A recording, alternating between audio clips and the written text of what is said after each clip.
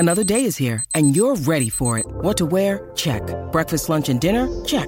Planning for what's next and how to save for it? That's where Bank of America can help. For your financial to-dos, Bank of America has experts ready to help get you closer to your goals. Get started at one of our local financial centers or 24/7 in our mobile banking app. Find a location near you at bankofamerica.com/talktous. What would you like the power to do? Mobile banking requires downloading the app and is only available for select devices. Message and data rates may apply. Bank of America N.A., member FDIC. When you need mealtime inspiration, it's worth shopping Kroger, where you'll find over 30,000 mouth-watering choices that excite your inner foodie. And no matter what tasty choice you make, you'll enjoy our everyday low prices, plus extra ways to save, like digital coupons worth over $600 each week. You can also save up to $1 off per gallon at the pump with fuel points. More savings and more inspiring flavors make shopping Kroger worth it every time. Kroger, fresh for everyone. Fuel restrictions apply.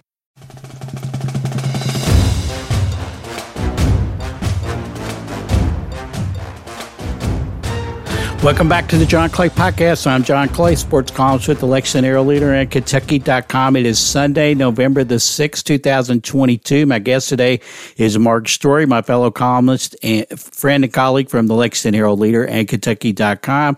Mark and I talked about Kentucky's 21-17 win over Missouri in an SEC football game on Saturday out in Columbia. UK improved to 6-3 on the season. They're 3-3 in the SEC. They take on Vanderbilt at Kroger Field next Saturday at noon. That game is on the SEC Network. Mark and I also talked about the UK's basketball season opener, which is Monday night against Howard University.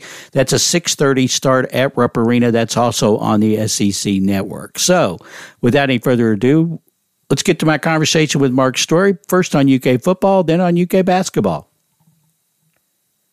Okay, I want to welcome Mark Story into the podcast. How's it going, Mark? It's going good, John. Kentucky with their win over Missouri, 21-17 yesterday out in Columbia. So a lot of mistakes by Kentucky, but still able to pull out the win. What was your overall impression of the game on Saturday? Well, I've watched that Kentucky play a mistake-laden game against a team that they had a chance to win, and have watched them lose that game for years and years and years and years. So I don't minimize, the ability to pull it out. They certainly did a lot of things that made it harder on themselves than it had to be. And you start with, they spent the whole first half in Missouri, on Missouri's side of the field, and came out of it with 7 points. Missed 2 field goals. The place kicking continues to be just an epic struggle. Missouri had missed a field goal, and UK basically gave it back to them by having 12 men on the field, gave them a second chance. Again, they couldn't, protect the quarterback. They gave up a ton of tackles for loss. I want to say 11. Yeah, and I think 6 or 7 in the first half. If there's any evidence that the offensive line is making any significant improvement, it's eluding me. But all that said, they did find a way. I don't know that I've ever seen a team benefit by snapping the ball over the punter's head, but sure enough, right. That was and I actually, I know there was a lot of discussion about whether Goodfellow made the right play, that he should have just kicked it out of the end zone.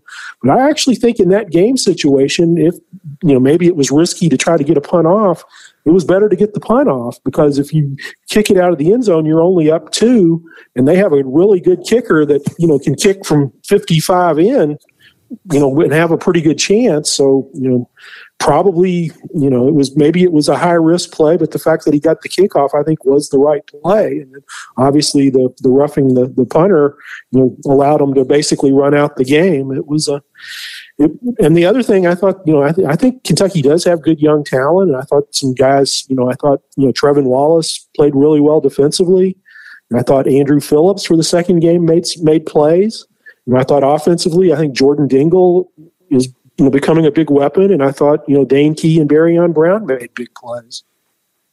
Yeah, let's go back to the punt. Yeah, Mark, Colin Goodfellow, the ball was snapped over his head. There was about a little less than 3 minutes to go. Kentucky was up 21-17. And Mark Stoops said after the game that his first inclination was, take the safety. He should have taken the safety. But he was able to get the punt off just as they were bearing down on him. In fact, that brought about the roughing penalty that he was punted and got hit at the same time and was injured, had to be carted off. I haven't heard anything today about what his situation is. Mark said he hoped it wasn't too severe, but said he was in severe pain. When we talked to Mark after the game, he got it out to about the 40-yard line. But, yeah, I thought it was, definitely they were better off with him getting the punt off. Of course, the fact that he got the punt off, because if you take the safety, like you said, it's 21-19. Missouri gets the ball back on a free kick. They do have a really good kicker in Harrison Mevis. He's a good long-range kicker. He struggled from short distances this year against Auburn. He missed one against South Carolina. From, I think, a 21-yarder. But, just a great play, heads-up play. My thing, too, is that he was able to get to the ball and, pick it up on the bounce before it got to the end zone and was able to kick it out. And, just a great heads-up play. But, I think that was definitely better than getting the safety. You're right. First half, I believe they had the football in Missouri territory 5 of their 6 possessions and only ended up with 7 points. Okay, we'll talk about a bad thing before we get to a good thing. I mean, at this point, what can you do about the special teams? Mark first said yesterday, don't even ask me about the special teams. We got to get it fixed. Then he relented and said, well, you can ask me about the special teams. And we're like, well, we're going to ask you about the special teams where you want to be asked about it or not. The 2 missed field goals. I thought on the first missed field goal, Ruffalo rushed it. If you look at the replay, he was leaning into his approach before the ball was even snapped. He could have gotten a false start penalty. The second one, I almost put that on Stoops. The wind was blowing. 47-yard field goal. To me, that was a risky kick. Now, Stoops and Brad White both said after the game that at times during the game, the wind had died down. But I thought he was that was going to be a hard kick to make on the 47-yarder. The 12 men on the field, Stoops took responsibility for that. He said Missouri sub late. They got their subs in, the ones they wanted to get in, but they a defensive lineman did not come off the field. Stoops also said, I asked him, I said, did you think they were going to fake the kick? And he said, to be honest with you, I was hoping to catch him in a timeout. Instead, Kentucky gets a 12-man penalty. Mevis had missed the first kick. He made the second one. And then Goodfellows made a great play, but it was also just a horrible snap. I mean, we're 9 games into the season, and these mistakes keep happening over and over. What do you do at this point? Well, I assume that they don't have anybody else to try. I know they've tried 2 different long snappers. And I think a lot of the problems go to the long snapping. I think it's somewhat gotten in the head of Ruffalo a little bit. And, I wouldn't be averse to trying another kicker, but I assume, Ruffalo has been a good kicker, over the course of his career. He's, he hadn't been Austin McGinnis, but he's been good. Yeah. But, it just, it's an adventure. I mean, boy, you hold your breath anytime, right. Anytime they try a place kick. Right. They've had missed extra points this year, blocked field goal, blocked extra points, you name it. They've had, as Mark said, the same things that heard them in the past reared their ugly head. I think you make a really good point about the young talent, Dingle on offense. Obviously, Dane Key, 2 touchdown receptions. He had the 22-yarder where he made the catch, broke a tackle, got into the end zone, which turned out to be the game-winning touchdown. And then Trevin Wallace, linebacker subbing for the injured DeAndre Square. I mean, he was all over the field. He had 9 tackles, 3 tackles for loss and a sack. He just had an outstanding game. So from that perspective, especially, you have to be encouraged by what these young guys are doing.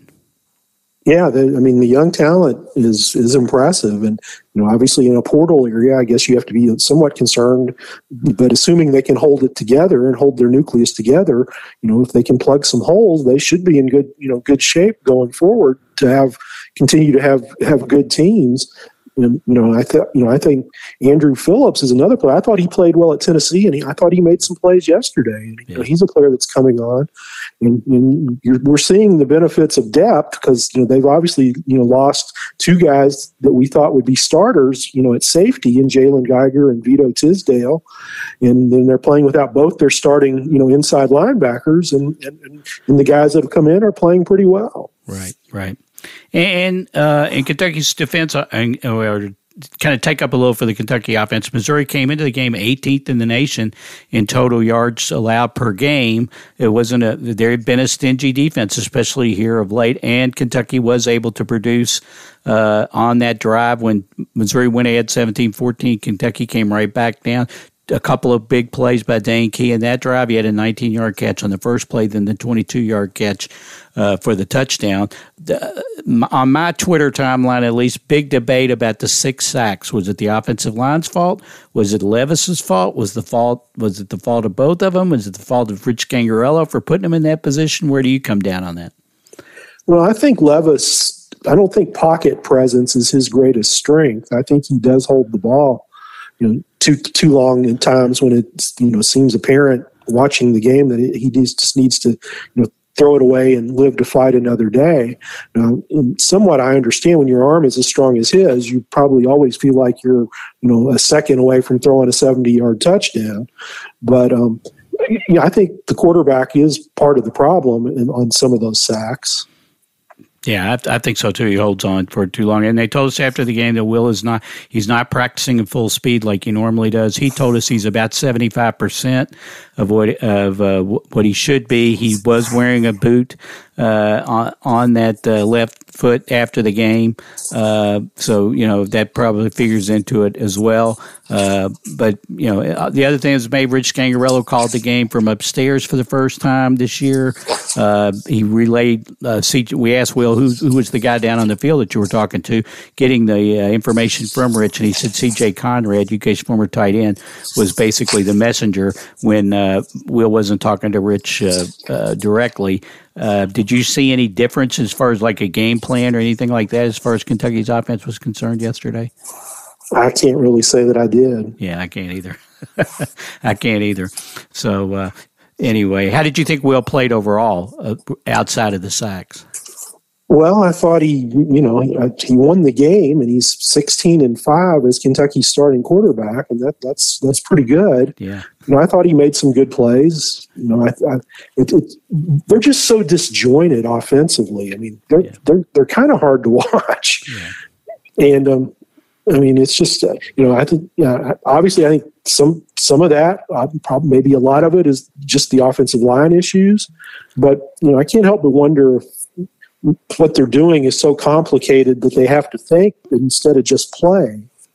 Yeah, we asked Rich about that during the week, and Rich, he didn't deny that. He said, we got young players and that sort of thing. He didn't exactly say, oh no, it's not too complicated. And Mark Stoops said last Monday that was something that they were definitely going to look at. But there wasn't really a whole lot of talk about that, after the game. So now Vanderbilt on Saturday. It's a noon game on SEC Network. Kentucky's sitting 6-3, 3-3 in the SEC. If they could beat Vanderbilt, that would mean that they would at least have a 500 season in the SEC.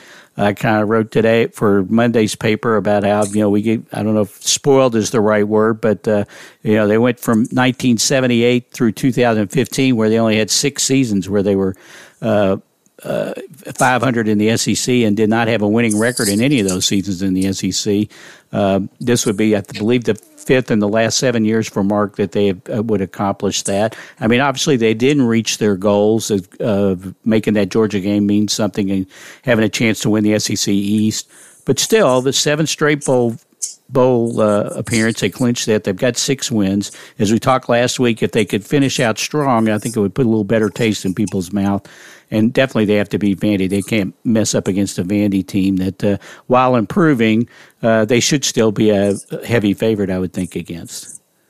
Well, Vanderbilt comes to Lexington having lost, 25 SEC games in a row? Yeah, I think so. Now, you and I covered a game one time where Vanderbilt broke a 23-game league losing streak against Kentucky, and the game starts, and there couldn't have been 200 Vanderbilt students in the stands. Oh, yeah. And they got way ahead, and all of a sudden, fourth quarter, the stadium just starts filling up. Everybody shows up, and then they rush the field and tear down the goalposts. Right.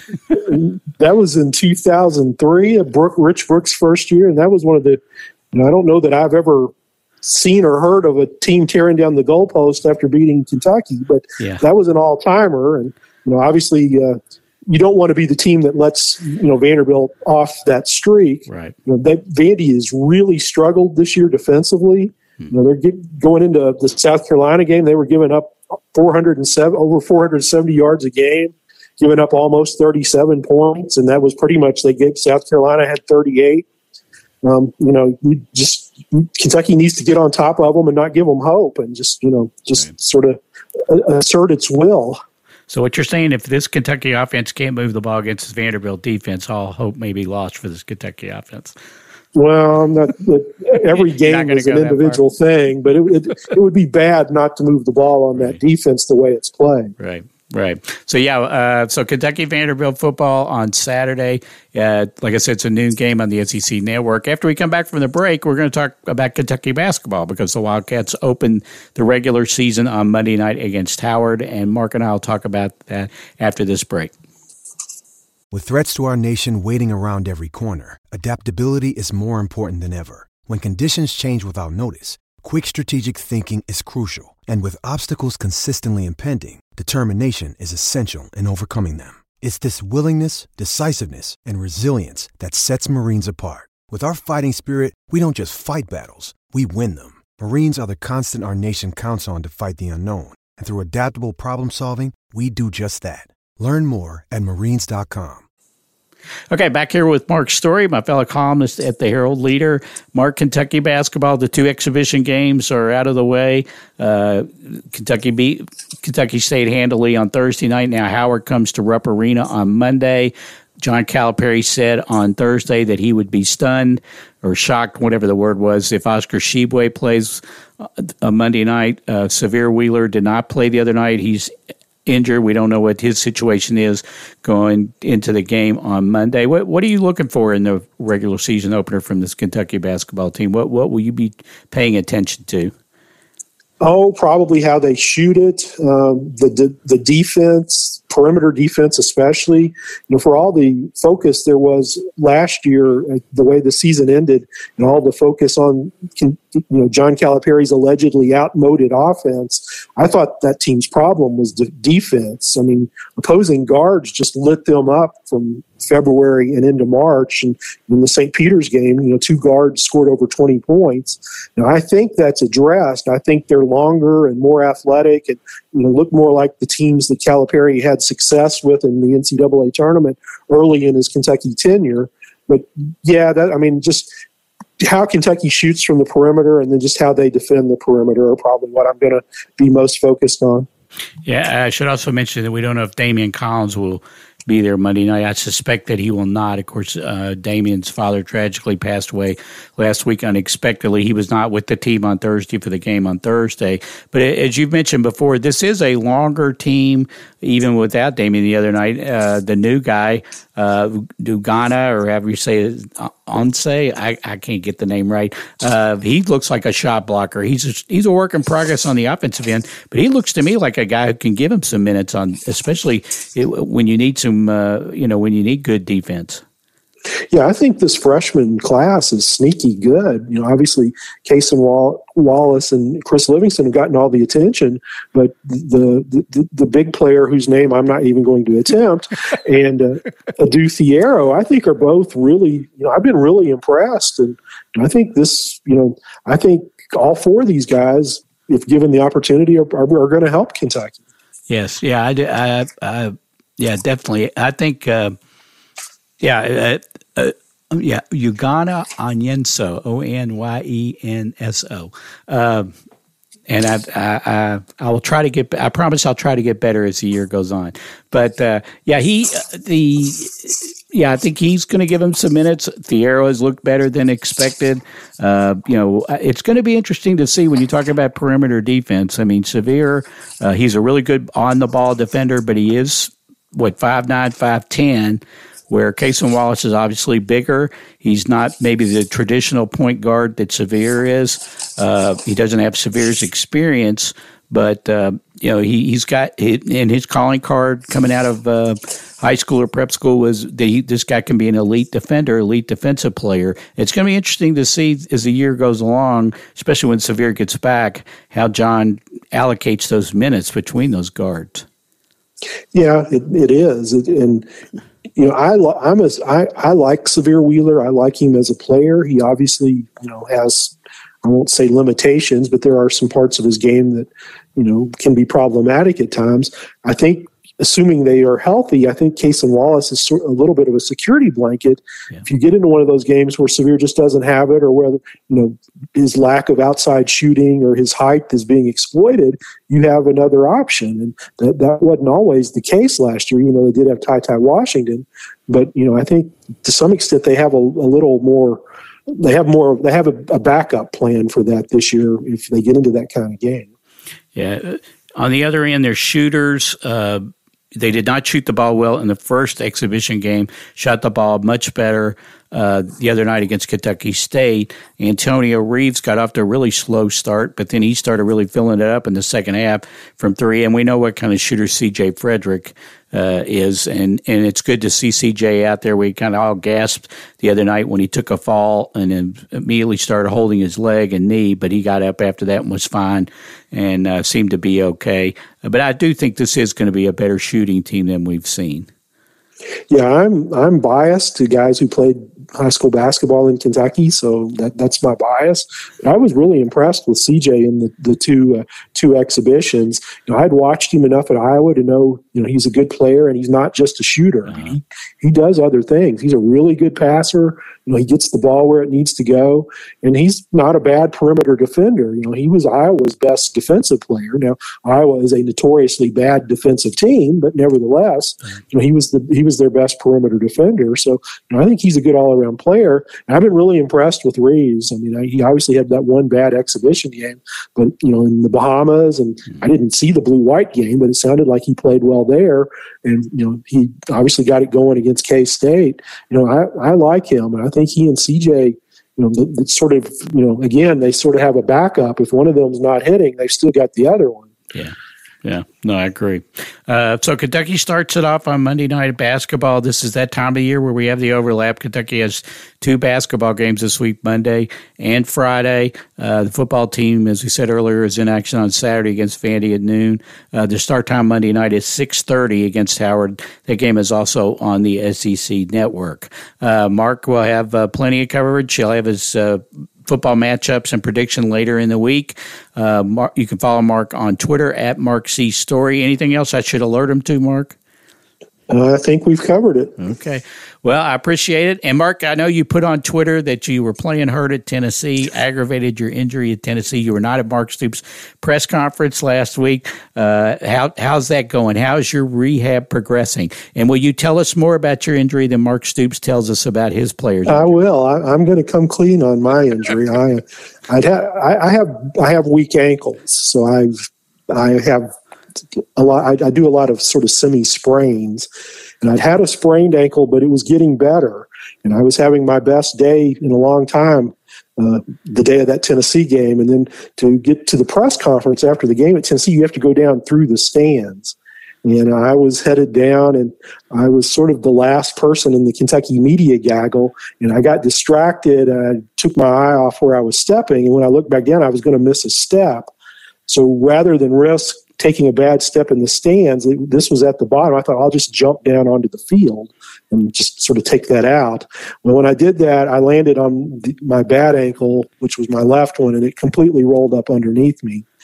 And so I went to the turf, which fortunately nobody else in the media saw, so that was a plus. And when I got back up, my ankle felt like it was on fire, and I limped my way into the press conference, and then I limped my way back to the top of the stadium and made it back to the press box. And then by the time I had written my column from the Tennessee game, I could barely walk because it tightened up and it really hurt. Long story short, I did not break anything, but I had some strained ligaments. I was wearing a protective boot for 3 or 4 days last week, but I'm out of that and I'm able to put weight on it. I can still tell it's not 100% normal, but I'm a whole lot better than I was the last time you saw me. So you and Will Levis have a couple things in common. You both have had your foot in a boot, and you're both playing through playing hurt. So there you go. So there you go. Well, and you said you're going to try and be at Stoops' press conference tomorrow, correct? Yeah, my plan is to be at the news conference and to be at the basketball game. So we'll see how that goes. So be sure and look for plenty of. We'll both be at the Stoops press conference on Monday. We'll both be at the basketball game on Monday night. So look for all of our coverage from there.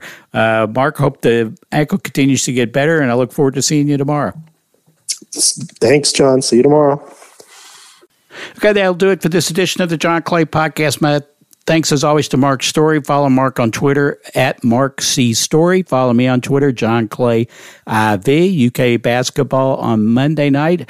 The Cats play Howard. As I said, it's a 6:30 start on the SEC Network. Follow my live updates on my Sidelines blog. Also, you'll look for my 3 takeaways after the game, which will also be on the Sidelines blog as well. Hit Kentucky.com and go to that subscription tab. Look at subscription offers for digital subscription to Kentucky.com or to the print edition of the Herald Leader. We appreciate everybody who supports our work. We appreciate everybody who supports the podcast. Give us a rating and review on wherever you get the John Clay Podcast. Thanks again to Mark Story. We'll have plenty of Kentucky coverage during the week, and we'll catch you next time on the John Clay Podcast.